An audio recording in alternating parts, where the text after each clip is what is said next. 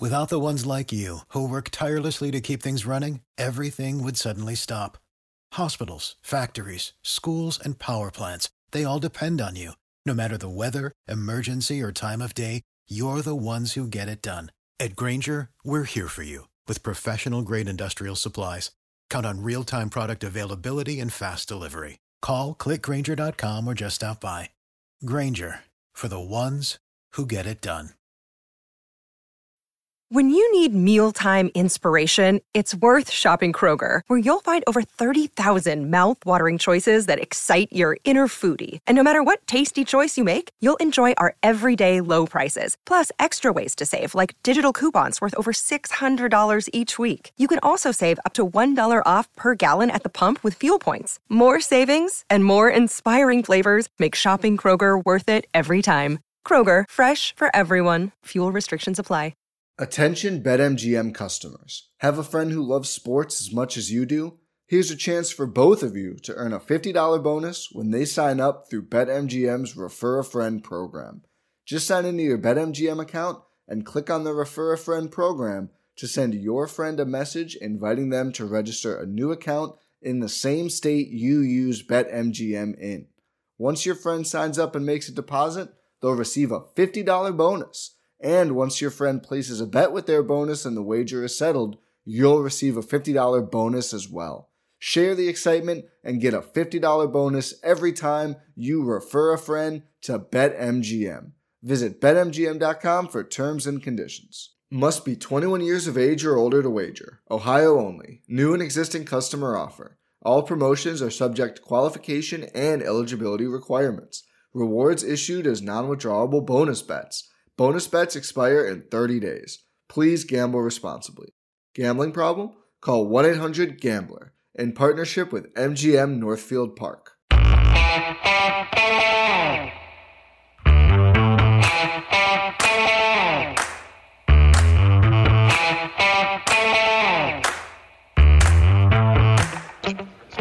Hi, folks. Welcome to another episode of Film Study. This is Ken McKusick.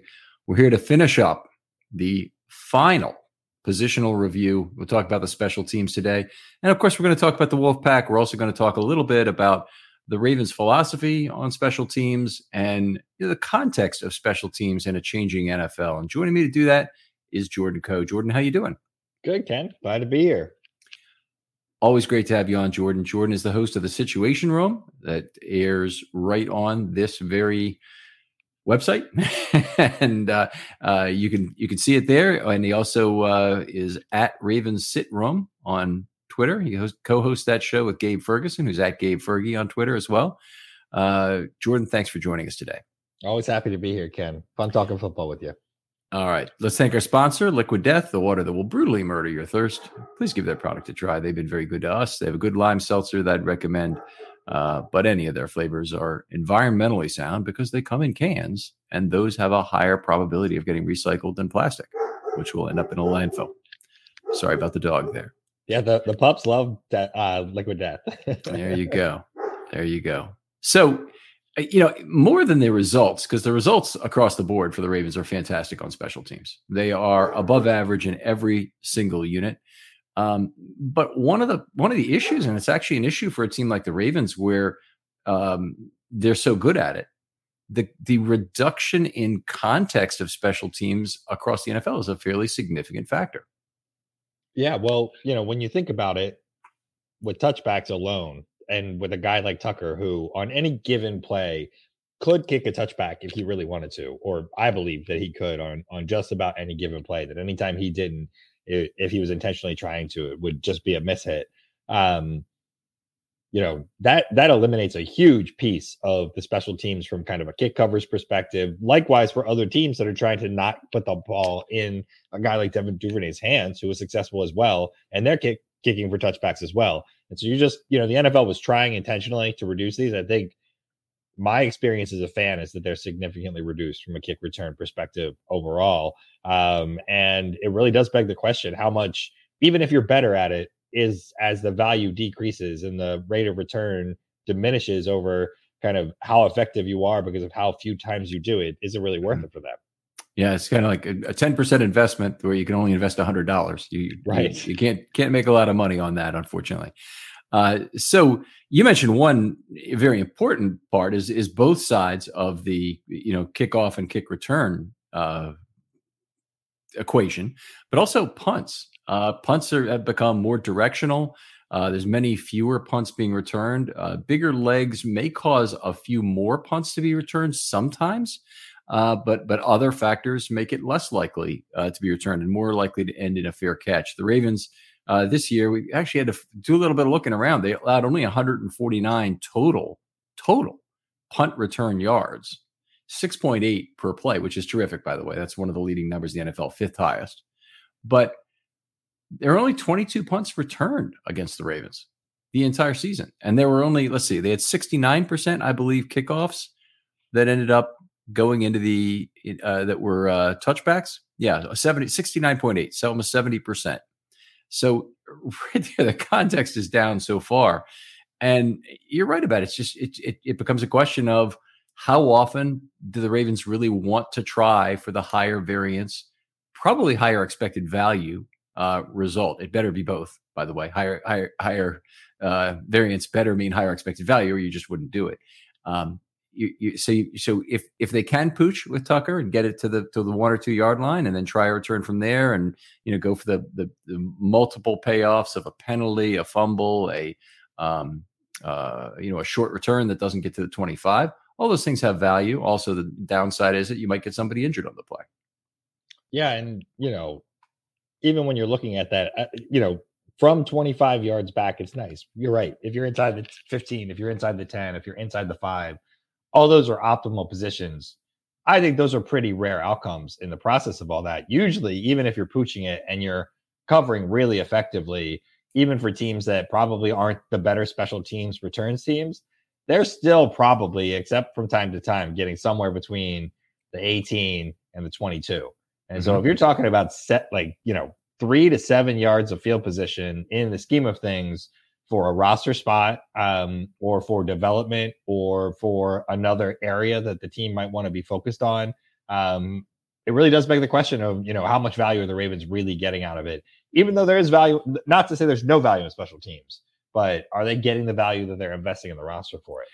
Yeah, completely agree. And a lot of the Ravens special teams value, of course, comes directly from Justin Tucker in terms of his kicking. What you have to do to get that is you don't have to take extraordinary measures to get there, other than have, a good long snapper, a good holder, but you don't need to carve out additional roster spots that would otherwise go to offense or defense to make that unit work.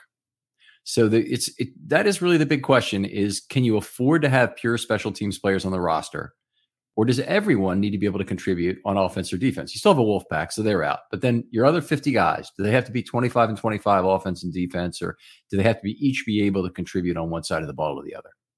And I think special teams should be de-emphasized a bit. Christian Welch is a guy that I have not thought the last few years should have been on the active initial roster. And a guy that I think could have been floating between the practice squad and other places. Obviously, not getting meaningful snaps at middle linebacker, even when injuries pop up. That's the only time we're seeing him on the field. And then within the next drive, they figured out how they want to replace him, and he's right back off the field. And I know we'll talk about this later, when we talk a little bit about some of the returns and the coverage, but he's also not giving you eye-popping statistics in terms of where his results are on special teams. Now, granted, a lot of special teams is a collective unit. There's a reason it's called special teams. It's a collective unit, staying disciplined, everybody knowing their role, and everybody kind of participating in that. And so it can be hard to evaluate guys, especially in the middle areas of those kick returns that are likely they're not the gunners per se, but still are a very important part of what that special teams looks like. But, what does 10 more weeks of Shamar Bridges on the roster look like for this Ravens team? And how might that pay off when the Ravens had no wide receivers that were kind of healthy or developed or ready when they were at the end of the season this year? Or David Ojabo, or Charlie Kolar. Charlie Kolar would have been yet another tight end in a very deep group, but still, David Ojabo similar situation, but that fifth outside linebacker can help your pass rush a lot if he's a good one. And the Ravens really had a vested interest, I'd say, in both those players, getting them to fail forward into 2023, get on the field, find out some things that didn't work at a minimum. And both of them had their moments. Ajabo had a sack fumble and Kolar had a few catches in that last game. And, basically, I think they both succeeded about as much as you can within the context of their play in 2022. But wouldn't it have been nice if that context could have been a little larger, because you didn't really need as many snaps from Welch, or Del'Shawn Phillips, the guy actually ended up playing just about every special team snap. So he ended up being a bigger deal. But he's a common guy that people point to as being another guy you don't need. But there are others. Nick Boyle, was on the team for a long time, and some of that was special teams related. So, there are other players that obviously could have taken a seat. So you could have had some of these other guys who play an important offense or defensive position available. Right. You get two potential types of value there, right? The one you're talking about is game day actives, guys on the roster. And you look at guys that the Ravens have lost off the practice squad to other teams, and does losing, Tyler Beatty, maybe it's no big deal, right? And, he had one good play for Denver, and let's not go crazy. But maybe he's a guy you want on the roster next year. And if you're looking at, for whatever reason, trading Gus Edwards because there's some value out there for him, given his cap number and the cap space that you want to save, you're a little less able to do that. You lost your 7th round pick essentially because you were trying to carry two special teamers that were going to be fully active every week. And so my take on it would be to carry those project players, to give them opportunities, to force other teams to try and account for who those guys are going to be and what the Ravens might try and do with them, because you're essentially giving an advantage now. You've got the Wolfpack, you've got two full-time special teamers, you've got 5 guys of your active 46 on game day. 5 of them are guys that you don't have to game plan for. I mean, you're game planning at special teams, but you don't have to game plan for.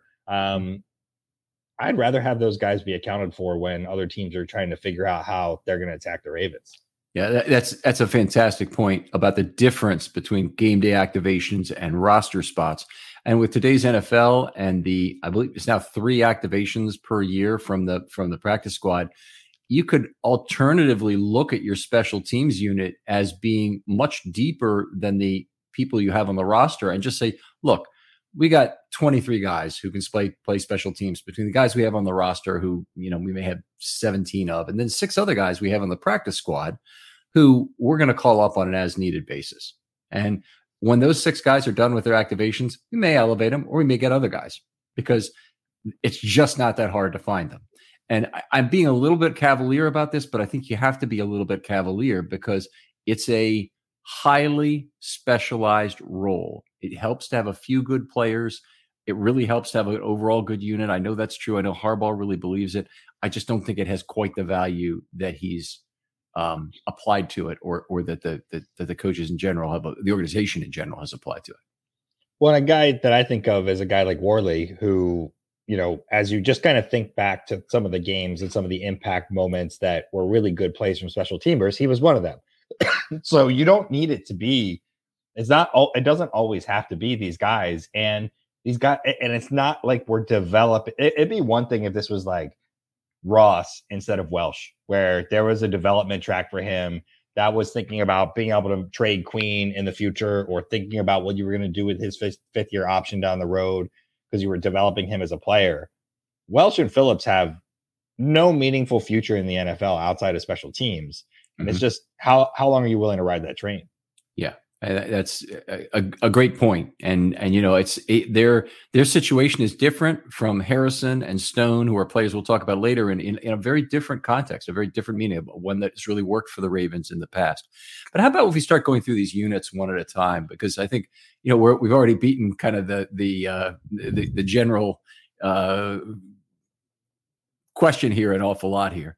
But the field goal and extra point unit is the first. And I've largely gone to Football Outsiders for the aggregation of value on this, because I know how Football Outsiders system works. They basically, any kick that Justin Tucker attempts, any with extra point or field goal, is compared to the league average over the last 3 years of kicks made from that distance. Okay. And so it's distance adjusted. So Justin Tucker had a terrible overall, well, terrible for him, 86%. Oh my God, that was just awful, wasn't it?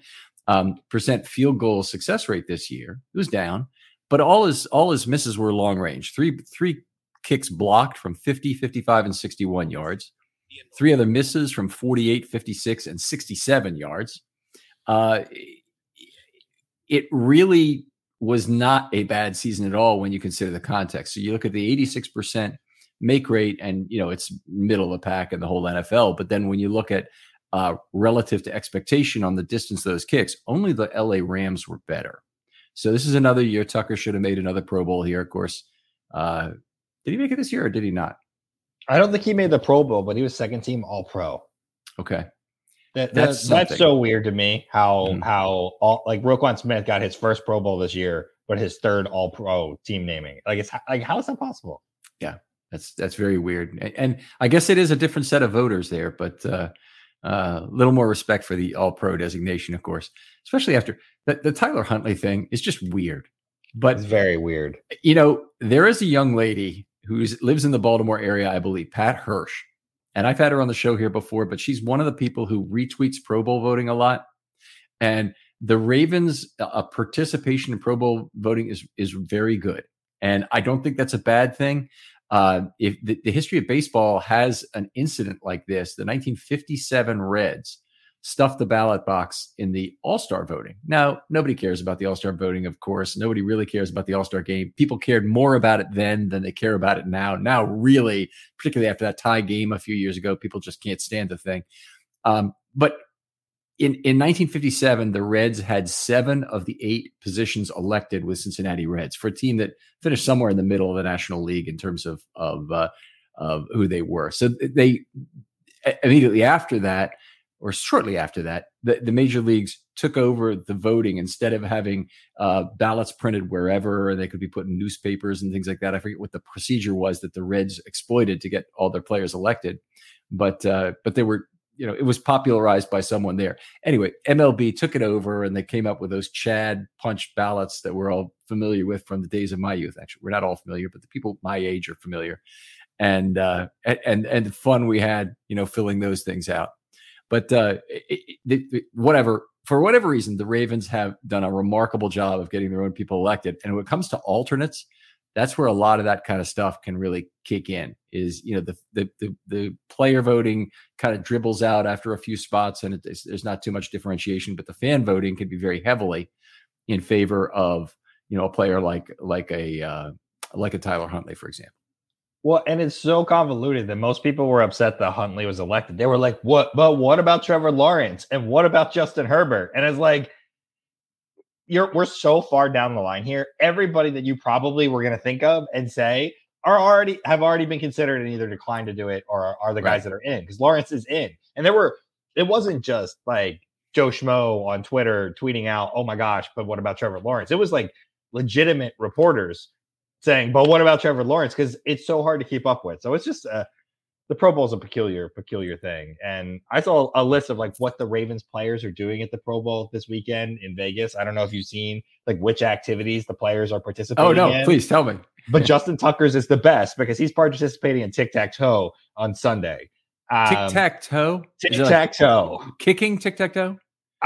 I hope it's got to be some kind of twist to it. I hope. There's dodgeball. Andrews and Humphrey. Dodgeball. I saw we're playing dodgeball on Friday. Now we're talking. So it's just, and I think that stuff is fun. I think skills challenges and fun stuff. I like that part of it, but it's also just like, name the Pro Bowl players, invite other people, but just don't call them Pro Bowlers. Your Pro Bowlers are your first set of guys, and everyone else there is guys that are there to fill out and have fun. That's a good point. So all the players who get there by the initial selection process are Pro Bowlers, and everybody else, and that can include players who are in the championship games, and aren't available for that. All right, outstanding. So a couple things about the field goal and extra point unit. Now that we get back out of that rabbit hole for a second, Stout, a pretty good holder as a rookie, I thought. The jury still remains out after 44 attempts at not a great percentage. But on the other hand, we've already addressed the fact that the Ravens are still number 2 in the league relative to expectation. I think there is a decent body of evidence that the Ravens haven't taken a big step back with Stout as a holder in this year. Yeah, well, I mean, the 67-yard miss was almost a make. It looked like it was 3 or 4 yards short in the Jacksonville game. Didn't one of the other misses hit an upright? Am I remembering that correctly? Could have been 48, 56, or 60. I think from 56 he might have dinged an upright. Yeah, there was one. I don't know. I could be wrong about that, but all in all, there was not very much from Tucker's game that from watching him kick. And if you take the body of work of how accurate Tucker is on the remaining kicks that he made, it wasn't like we saw a steep departure from the typical accuracy that we're seeing from Tucker. Most of the time, I mean, the field goal unit or the field goal goalpost could be, I don't know, 10 feet in on each side. And I think Tucker's percentage would not dip terribly less than what we've seen. He's just remarkably accurate. And I don't think that we saw kind of any deviation from that. It would be fascinating to have a metric from the league of one, how much farther kicks go when they go through the uprights. And that should be easy to project from like a mathematical, just like video tracking thing.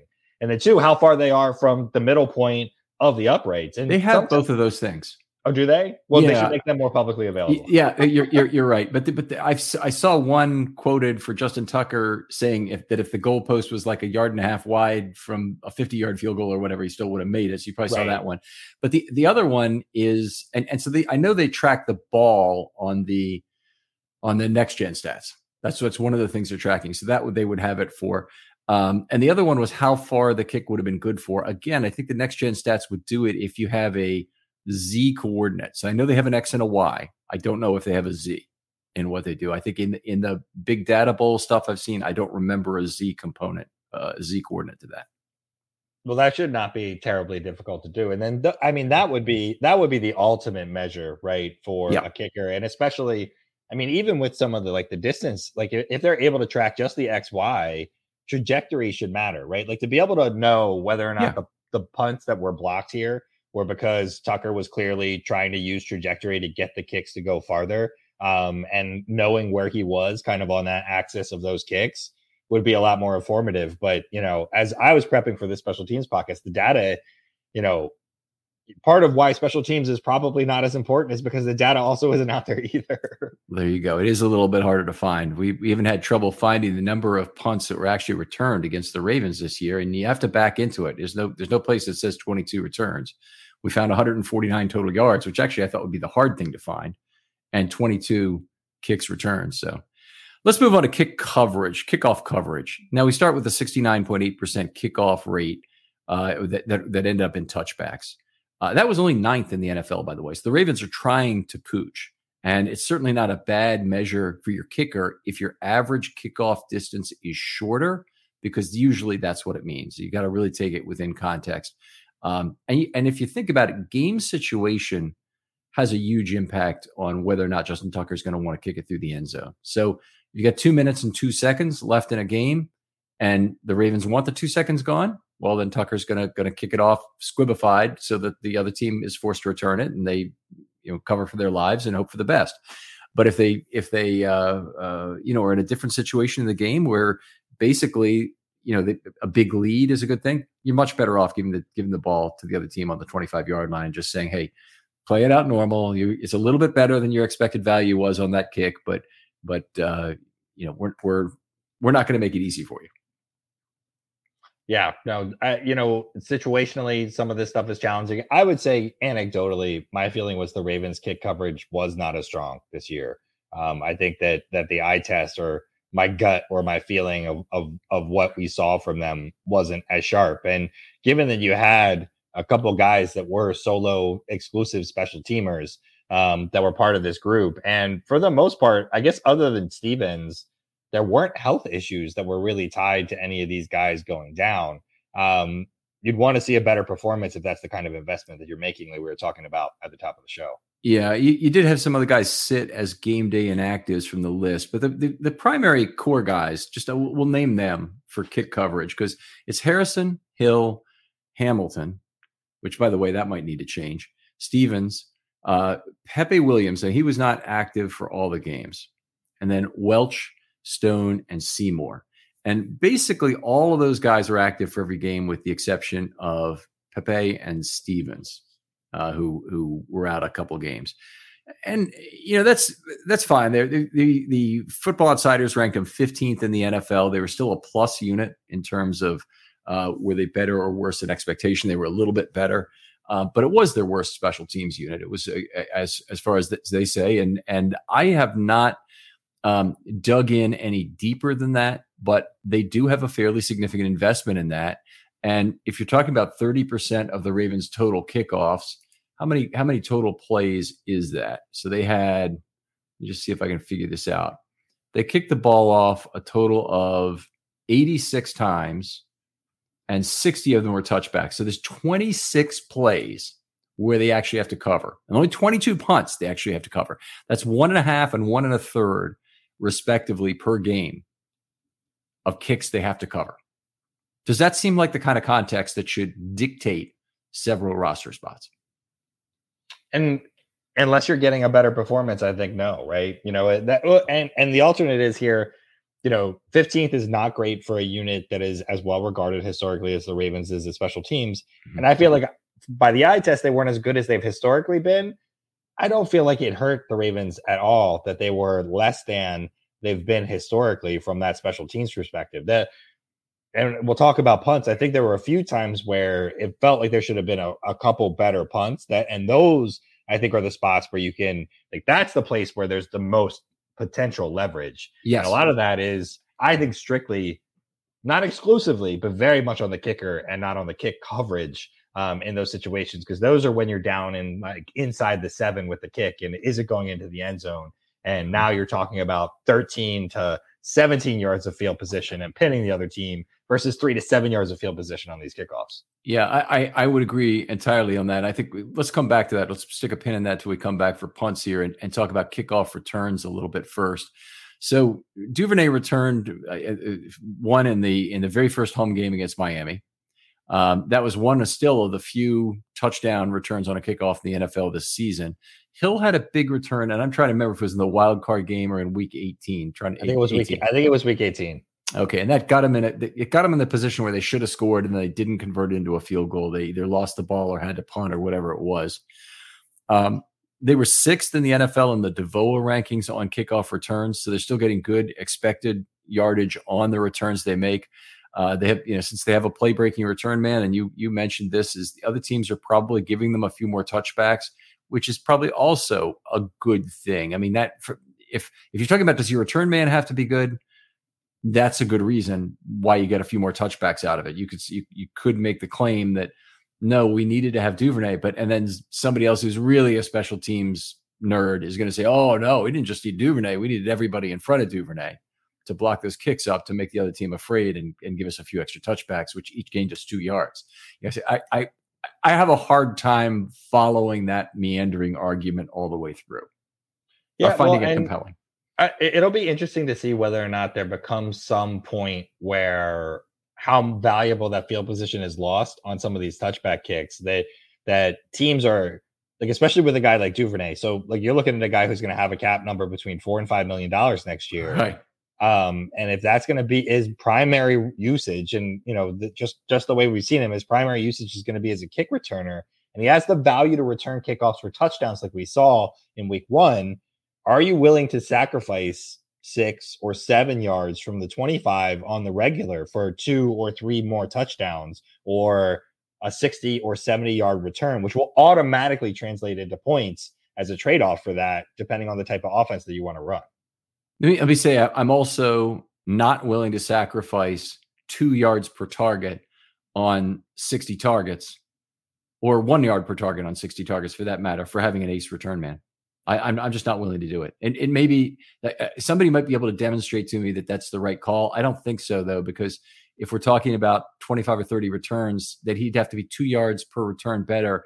And, you see how tight those groupings are on special teams. I don't think that's likely true.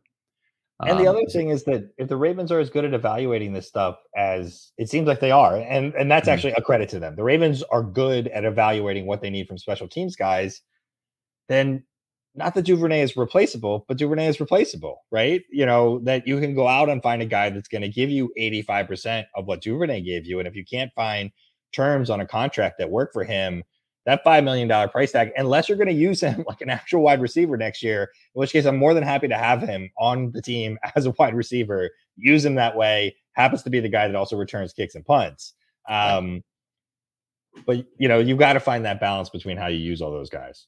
Kylan Clay is a name I remember from the past. And he led I think he led the entire NFL, but he certainly led the AFC in punt return average one year with the Ravens, and, forgotten, obviously. But a guy who he off the scrap heap. You can have him if you want him. If you have Jerry Rosburg or you have Horton, and your special teams room is strong in terms of the fundamentals and whatnot, you should be able to get it out of a lot of people. Now, admittedly, Jacoby Jones was great, and he did a lot of things for the Ravens, but he gave the Ravens a little bit of receiving value too. Did he have any important catches? Yeah, I can't remember specifically if there were any. Maybe in a 3 or 4 week span that he had a couple good catches, but whatever. It doesn't really matter, does it? So, we have the kick coverage players we talked about, and we gave you the list. Those guys are pretty much all on the kickoff return team as well. But the 3 additional big ads are Duvernay, which we already talked about, Ricard, who that's the special teams unit he primarily plays on, and he plays that wedge position, although not allowed to have a wedge anymore, but it's a blocking position in terms of the return. And he's been very good. And the other guy, they've used a tight end in that same vicinity, and it was Boyle sometimes and likely sometimes this last year. So hopefully whatever they have in mind for Boyle likely is now ready to take that role over, or Kolar or somebody else is. Yeah, it definitely feels like there are going to be some, roster spots up for grab. It does. It's kind of ironic that we're having this conversation this year for going into next year with a low number of draft picks and a low amount of cap space. Is probably pretty likely the Ravens are going to carry a couple special teams only guys, but I think more not because of their, listening to this podcast and being like, these guys are wrong, but more just because I think ultimately there aren't just going to be the spots they're not going to, there aren't 10 draft picks that they're going to have to carry on the roster this upcoming year. I mean, that's true, but then they could get back to their UDFA roots and find the extra linebacker that's out there, and the extra, if you want to replace Ricard in a year, and maybe the Ravens do, then find that next defensive lineman who you can turn into a fullback. Hold him on your practice squad for a year. If you want to find that two-way offensive and defensive lineman, you can do that. You have more options if you're not tied to having roster spots tied up in special teams. All right. So, this is one of the things that surprised me was we saw Jordan Stout do a number of the kickoffs during the preseason. He had that straight ahead style that was kind of, I think, learning to pooch, I would describe it as. He was trying to come up with a very high kicking style. It appeared to see if the Ravens could get some pooch value out of it. Didn't end up kicking off during the regular season. Surprised at all? Not at all. If you're gonna commit that kind of cap number to Justin Tucker, he's kicking off for me.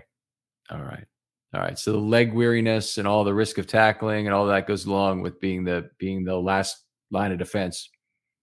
That's okay. I mean, the loss of the punter would be just as potentially catastrophic to the team. Also, I can't really remember the last time a kicker actually got hurt. They get the heck out of the way. They crawl on the guy's back and whatnot. You're right. They don't take a lot of shots. All right. So anyway, we'll move on. Punt returns.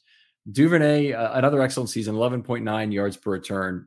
It actually dropped his career average to 13.0 now in 3 years. So, if you're looking for why will Duvernay get interest as a free agent after 2023, this is a portion of the value. I think the other teams maybe also can see some of the, I don't want to say Cordarrelle Patterson, but he might be a reasonable example of a guy who can play wide receiver or come in and play in the backfield. But he certainly hasn't done a whole lot of that. it's easy to see why some other team might well have interest after this year.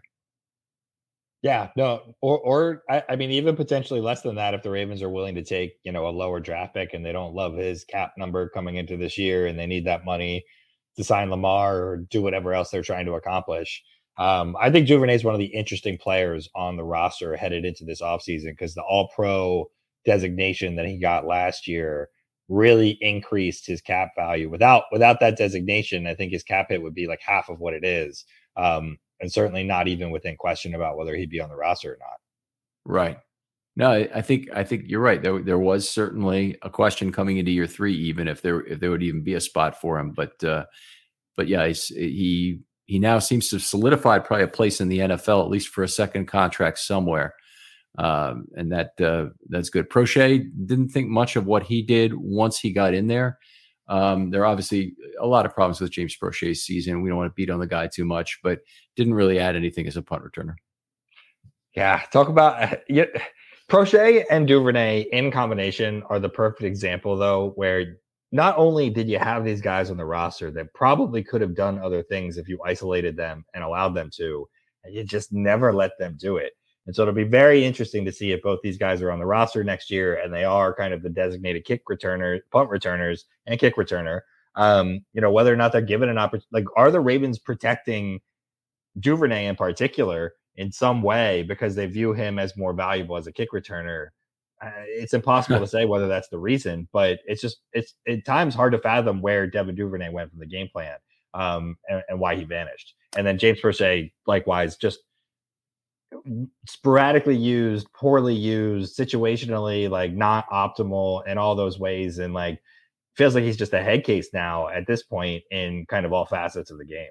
Yeah, I think the words you use there, I think, are too kind to James Proche in terms of letting him off for what was pretty much a cursed season.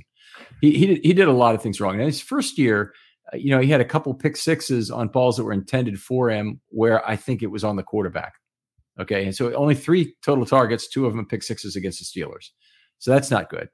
This last year, stepping out of bounds, drops, all the other things that happened to James Proche in his very few snaps on offense were bad. Had a chance to turn it around on that last play of the year where we were sitting together for. Boy, would it have been nice for him to come up with that, and it would have redeemed everything about the season. All right. So 12th in the league, the Football Outsiders ranks the punt return team still a plus, and just not a whole lot of opportunities to return punts for the Ravens. Let's talk about punt coverage, where they are to the 10th best unit by Football Outsiders. They do not have a lot of punts returned, period. So we mentioned there are only 22 punts returned against the Ravens for 149 yards. They returned punts for a total of 214 yards. There's not a lot in either direction of total yards involved. You break that down per game, 149 yards, you're giving up, 8 yards a game on punt returns, 6.8 yards per return. That's only the 10th best outfit by Football Outsiders. Now, the other half of that is, where's the punter putting the ball? Is he allowing a lot of short fair catches, short out of bound kicks? And that's where I think we got to look at Jordan Stout a little bit critically. He had an in-20 rate of 45.6%, which is the 4th best in the league. And you mentioned something interesting to me. I don't want to take your point away. Go ahead and take it off from there. Talking about kind of the touchbacks, or about kind of the history of Jordan Stout? In 20 versus in 10. Yeah. So in 20, I don't think I'm following you here. So in 20, he was the 4th best in the league with 45.6% in 20. The average in the league was 37%. Oh. But yeah. in college, go ahead. Mm-hmm.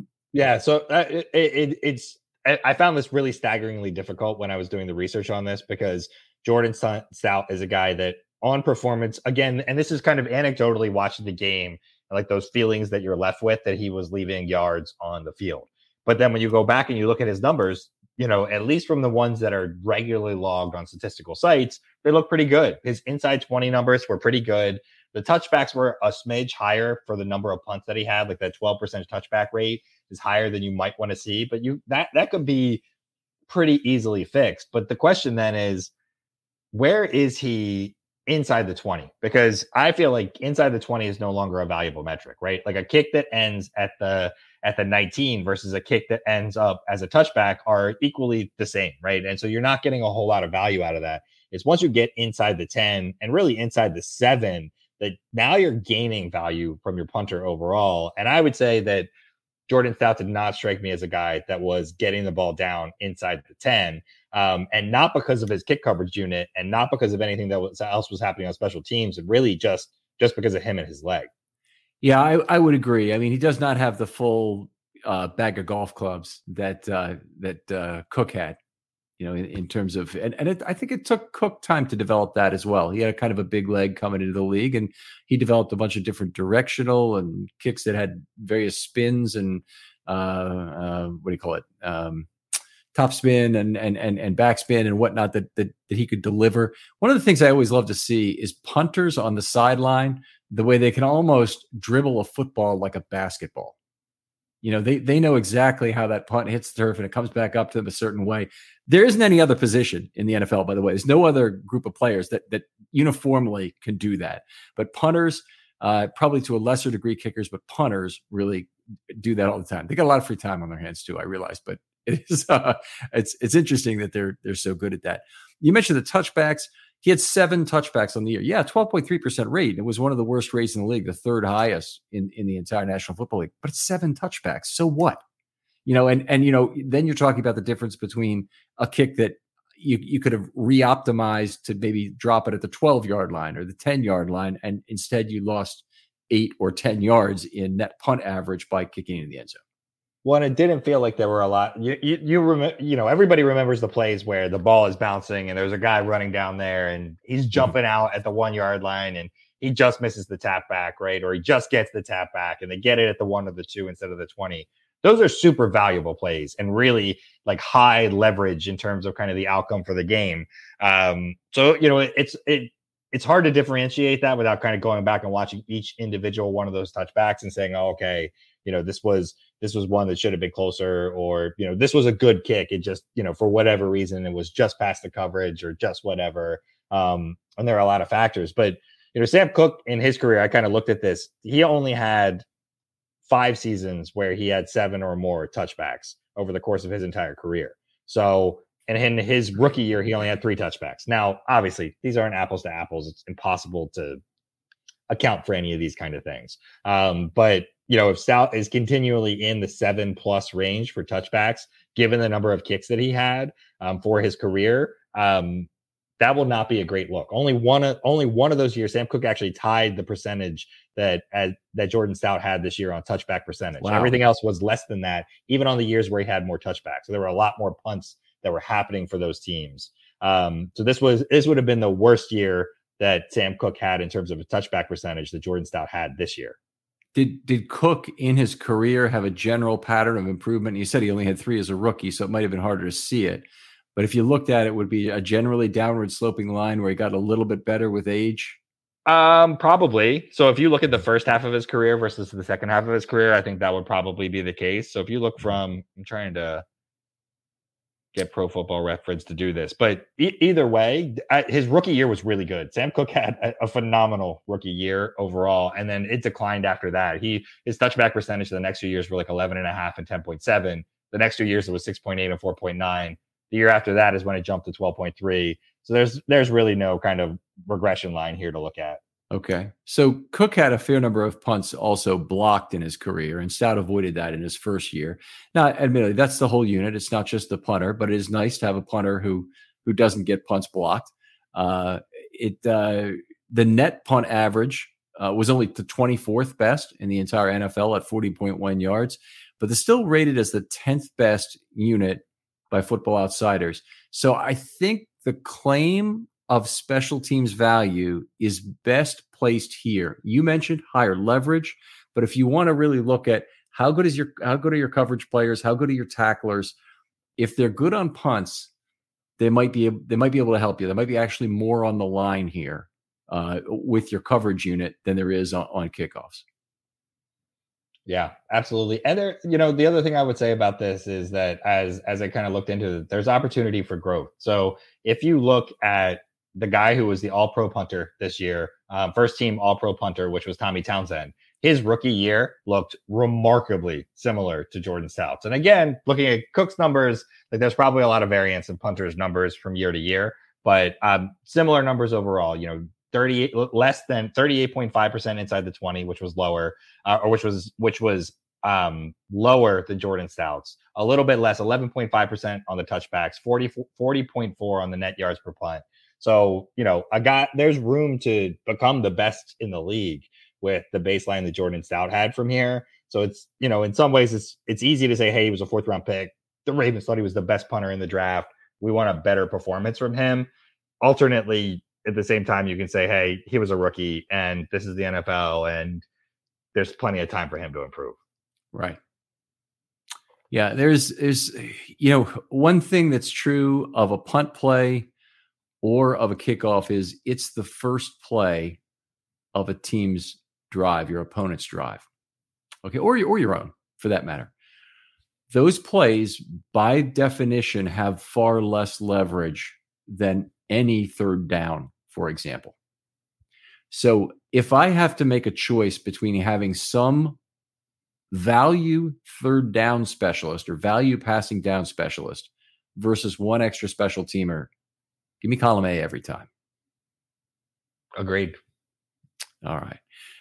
Interesting thing came up, and this was talking to Aaron Schatz about this was really pretty cool early in the year. But the Ravens had the worst weather of all NFL teams. It kind of surprises me a little bit. I mean, they had some cold weather here, certainly, but it's, you figure Green Bay. Well, Green Bay was only the second worst weather in the entire National Football League. And, other teams, New England, all the Buffalo, all the other teams that play in, really cold, crappy places to play in December, you'd figure would have worse weather. Well, no, Baltimore, the worst. There was a fair amount of rain this year. A lot of rain. Yeah. So yeah, I think that was it. The Atlanta game was very cold. That was the coldest ever. Even though I don't even know if we've had snow of any accumulation here this entire winter. I can't remember it if we have. We've had even a half an inch. I don't get out of the house too much, but yeah, there's no snow out here either, Ken. Yeah, that's kind of my figured. He's living down there in Southern California, Venice, right? Yeah, in Venice. Yes, we're feeling very sorry for you there. But anyway, if you look at the weather numbers, it's interesting and not surprising. But the weather is dominated by dome teams. Is that you see most of the top teams in terms of low weather impact are dome teams, and there was one exception to it, like one of the top 8 or 9 teams that was not a dome team. But anyway, kind of interesting to look at that, and an important kind of a correction to make for kickers like Tucker, who have to kick outside in some wind and some rain, and punters who may have more difficulty as well in terms of punting into that wind. So the Ravens, in terms of the Football Outsiders ranking, were probably got some offset for that, although in these individual numbers, it doesn't show.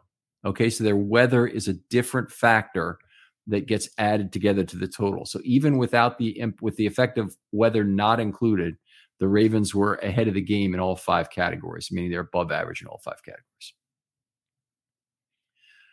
Well, let's talk about 2023 for a second. And my first question is to you: is there anybody that you can think of on the roster that their combination of what they do on offense and special teams doesn't really make them a value? Beyond guys like Welsh and Phillips that we've already talked about? You did mention Welch. Phillips, pretty good special teams player. So at least, he's got that going in his direction. Tylan Wallace did not have a particularly good special teams year. Entering year 3, really hasn't shown anything as a receiver. PFF has him for 3 missed tackles, 1 penalty, and 1 tackle on special teams. It's not a good set of numbers there. I guess Geno Stone would be the other guy because he's kind of that X factor as safety that does from time to time get looks or is the first safety in when the Ravens needed another safety and is a critical part of their special teams. So he's that dual defense and special teamer, but I think he's valuable and valuable enough that his roster spot is more than safe for next year. Oh yeah, I would for sure feel that. He's also the special teams captain, so if they're going to change that, they got to find the new guy, and maybe it's somebody like Phillips or whatever, or Harrison might be a reasonable choice, but he's a good one.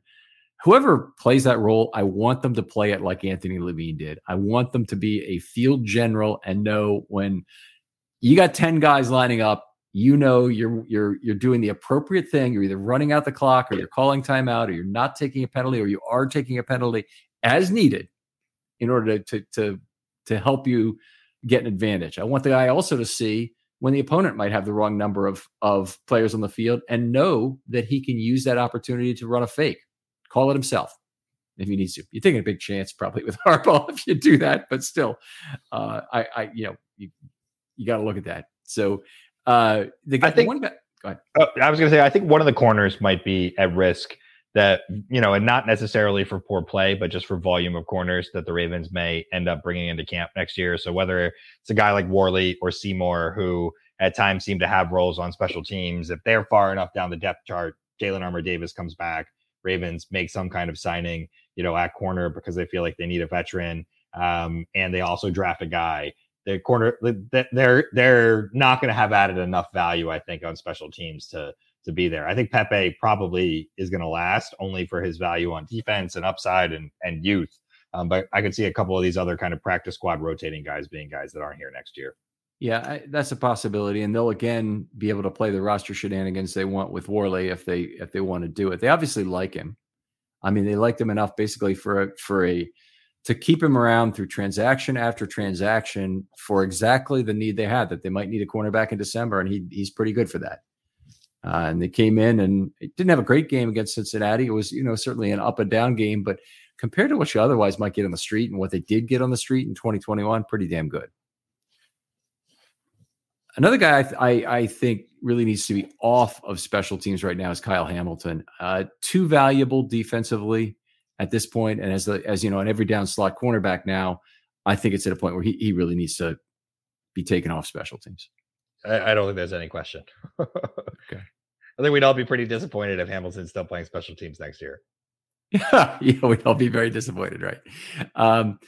It's interesting that the Wolfpack, as they're now together, let's see, how old is Tucker right now? Because obviously, Nick Moore is a little shockingly is 30 years old. Just turned 30 years old. I think Justin Tucker is older than you would think he is.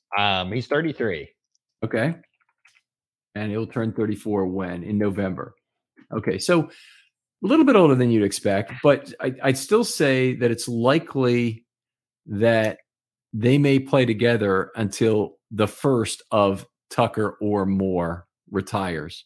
And Tucker might be kicking at 45 for all we know. Obviously, he's the best kicker of all time. It's by a wide margin at this point.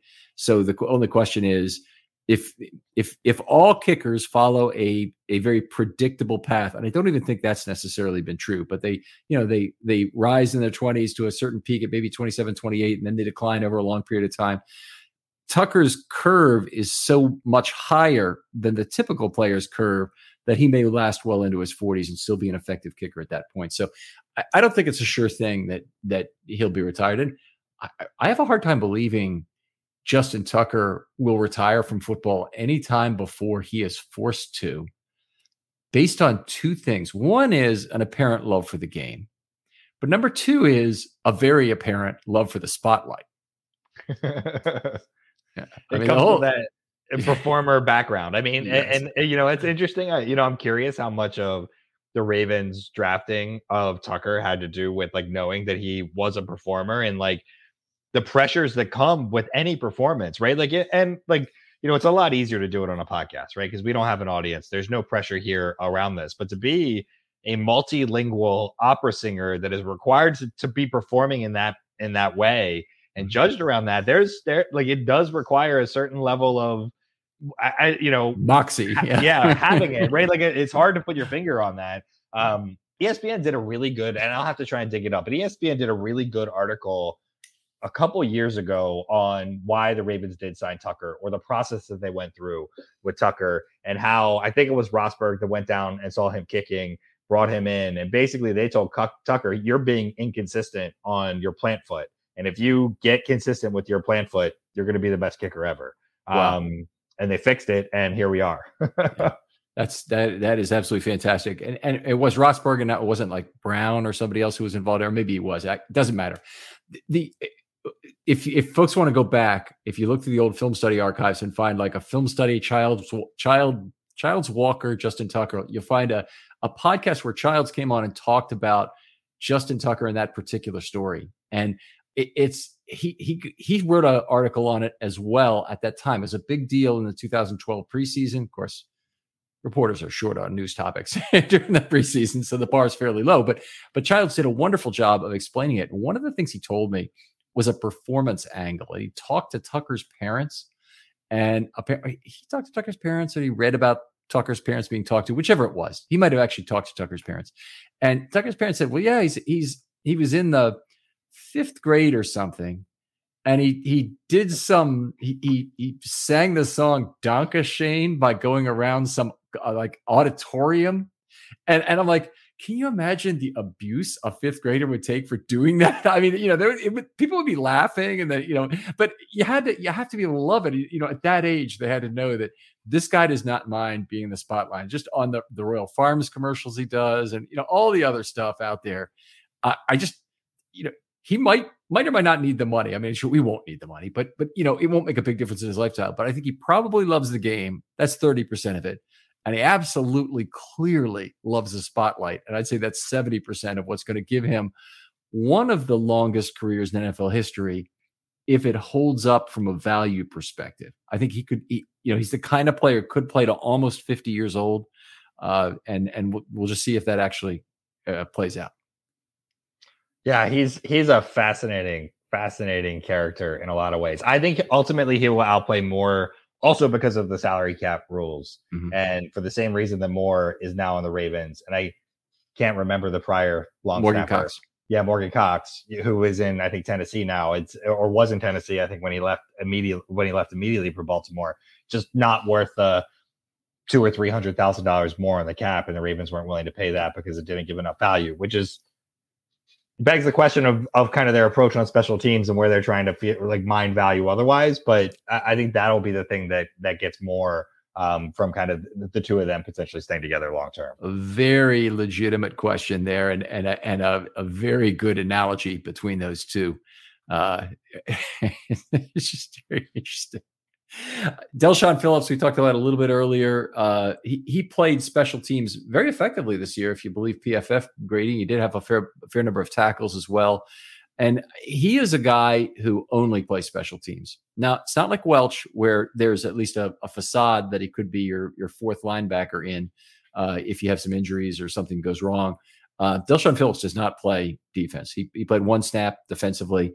He actually almost got a roughing the passer penalty. When he did, he was in late on somebody else's sack, and that would have been a really bad look, by the way, if that had gone down that way.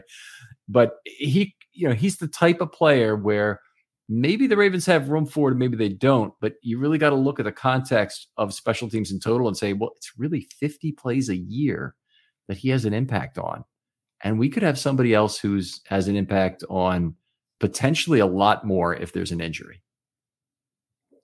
Yeah, no, it's an interesting, it's an interesting proposition, especially when you kind of factor in injuries.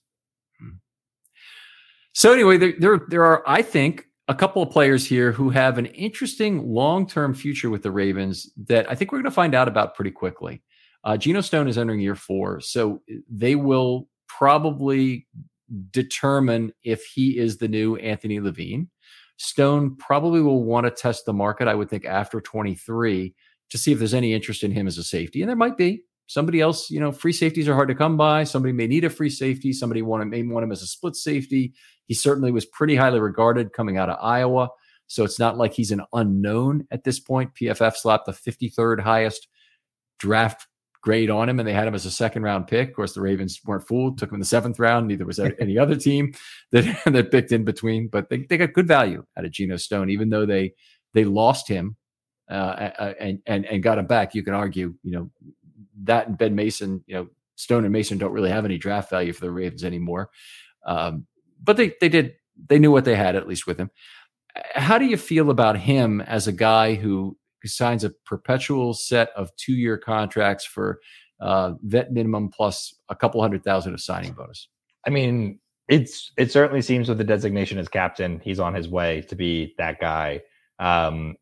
there's probably not a market for him that's significantly more than that. You'd rather be at the place and the team that you're comfortable with. And I think it's certainly possible that he's here for the long haul because of that.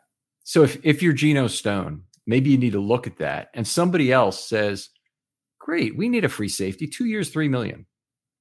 Do I take the extra $1 million now, or do I try and hold on to this Ravens situation where I could be in the league another 6 years and make it the vet minimum plus, maybe another $1 million over that entire period? Well, he could always come back if someone does offer him that, he should go and take it. My advice to anybody that is looking for a new job should always take the money. Go take the money. But if the Ravens were willing to sign him for 6 years and they miss out on the first 2 years of that, I don't see any reason why if they could get him for the next 4 years with the same price tag, they wouldn't bring him in. Right. The issue would be that they might find somebody else in the process and that Malik Harrison all of a sudden becomes the guy, or some other safety that we don't know about yet becomes the guy. And then there's no role for Stone to come back to. So anyway, the other guy that's really interesting now in terms of what he brings to the team, and the outside linebacker, inside linebacker parallel is so significant, so strong, but Harrison is the new Albert McClellan from my point of view right now. Albert McClellan, limited snaps, always at inside linebacker, played a ton of special teams, really good kick coverage guy that Rosberg tremendously respected in terms of what he did. But Harrison plays virtually the same set of positions. McClellan actually started the first game of 2012 at right defensive end, I want to say. If you look back at the game books, you'll see that. But that was with Terrell Suggs out. But anyway, Harrison, tremendous, some real positional flexibility there. Gives you nothing as a pass rusher, which is very similar to Albert McClellan. So it's not a factor of that. Good run defender in both cases. They both play inside linebacker if you need them to play there. I don't think either of them gave you a whole lot in coverage, which is pretty similar. And they both give you a lot on special teams. They play every role you need them to on special teams. Harrison is a guy now. He was a 3rd-round draft pick, so it's a little bit of a step down for him. But do you think this is a role that he'd be excited about? I mean, I think if the Ravens are willing to give him that role, he should take it. The way the inside linebacker market works is it is very boom and bust, and teams are constantly rotating through new guys and trying to find the guys that have that. His lack of athleticism as a pass defender and the way the league has changed, I think, may prevent him from being in this role, because the Ravens wouldn't want that, because we were a little bit more run defense focused during McClellan's time and through this year. And if we assume the next 7 years, pass defense is going to continue to be the rising kind of area of priority for around the league. And Harrison is, I think it is being generous to say he doesn't give you much in the pass defense game. He's a guy that, if he wasn't on the roster next year, or when his time was up, I would have no issue with him being gone. Okay, it certainly could happen. I think he is another guy that you want to build a strong special teams unit. Those two guys, Harrison and Stone, are a great place to start. But I think you're right that you need to see something from Harrison on defense, whether it's some play on the early downs, eating some snaps at outside linebacker, or filling in injuries that you're actually comfortable to do it. And that you can have him play at that spot. And you know what? Maybe not even filling in on injuries. If the Ravens go back to a platoon role, if they were to trade Patrick Queen this offseason and go back to a platoon role at weak side linebacker, which means they need somebody for the first 2 downs. They need a run stuffer. Then you need your what effectively is Geno Stone, because Geno Stone would be coming on the back end and Chuck Clark would be moving up front probably to play dime. But you need a dime back to be paired up with him. I'd be excited about that possibility. I would rather see John Ross get that opportunity. Oh, okay. Fair enough. And you can platoon it 3 ways, because if you really like Ross's pass defense, then you do what they did with McLean, Ellerbe, and a dime back, and have Ellerbe be the 2nd and 10 guy, the 2nd and 9 guy. Well, I think and look, if Harrison takes that role, it's not going to be tragic by any account, but I think what you've got with Harrison, and the upside is exceptionally limited. Okay. All right, well, fair enough. And then maybe Ross becomes a big special teams ace as well. Obviously, that's certainly a possibility. So always a pleasure to talk football with you, Jordan, anytime we get the chance. But this is actually a very fun topic to talk through the Ravens special teams. It's a weird set of problems, obviously. It seems to be an overemphasized unit. that is very difficult to really criticize to a certain level because the Ravens have been so good across the board in how they play special teams. But on the other hand, we really have to question context and total value relative to, what else we've seen on offense and defense. Yeah, no, it is a fascinating one, and especially for a team like the Ravens that puts an emphasis on it and wants to be really successful in this phase. It makes them probably a little bit more interesting to analyze than probably a lot of the other teams in the league. All right, outstanding. Jordan, tell folks where they can talk with you online. Yeah, they can find me on Twitter at Raven Sit Room, and we've got the Situation Room, a podcast that goes up on Sunday nights or the day of the game that we're trying to get out, where we talk about some of the big impact plays of the game. And you'll be doing a few of those this offseason? Probably. We'll probably do a couple during the draft period. My co-host, Gabe Ferguson, at Gabe Fergie, is a big draft guy. And we'll probably take a look at the preseason. Whenever Lamar signs his extension, we'll probably do one. Hope you guys can both join us for the draft watch show. That's always a lot of fun. And you guys are always exceptionally fun to spend time with. And just, we don't do that for listens, by the way. Don't get a bunch of listens on that thing. It's a streaming show, basically for fans and real loyalists of the show. Just an alternate way to watch the draft with people who are complaining about the picks, so they like the picks. It can be either. All have their opinions on who they want the Ravens to take with the next pick, but it's just an interesting way to watch the draft. So we did all 3 days for some of it this last year. I'm sure we'll be doing it again this year. Other folks out there, if you'd like to do a film study short, great opportunity. That one play. You probably know by now if you've been listening for these last few positional reviews, but pick one play in Ravens history. Come at it with your particular angle. So somebody won tickets to the Tennessee game in a contest and wanted to talk, and this is in 2000, and wanted to talk about that particular game. If you went to a playoff game on the road, and it was one of your first experiences, if something happened to you with other fans and you were able to get back at them or whatever, whatever it is, I don't want to hear about, prison time you did or anything like that, but I would love to hear your experiences related to a single important play in Ravens history. And we'll talk about that. It doesn't even have to be an absolutely critical play, but something people will remember. And 15 minutes, short conversation, shouldn't be a lot of prep necessary, and should be a very low bar. I want to be as inclusive as possible in terms of including as many voices as possible in this. Jordan, thanks again for coming on. For having me, Ken. And we'll talk to you next time on Film Study.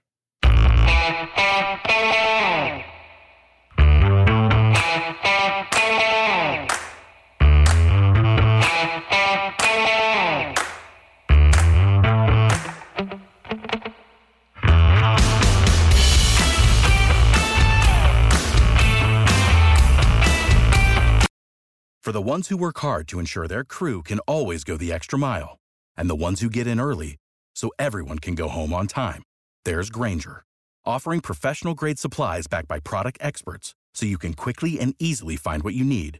Plus, you can count on access to a committed team ready to go the extra mile for you. Call, click Grainger.com, or just stop by. Grainger, for the ones who get it done.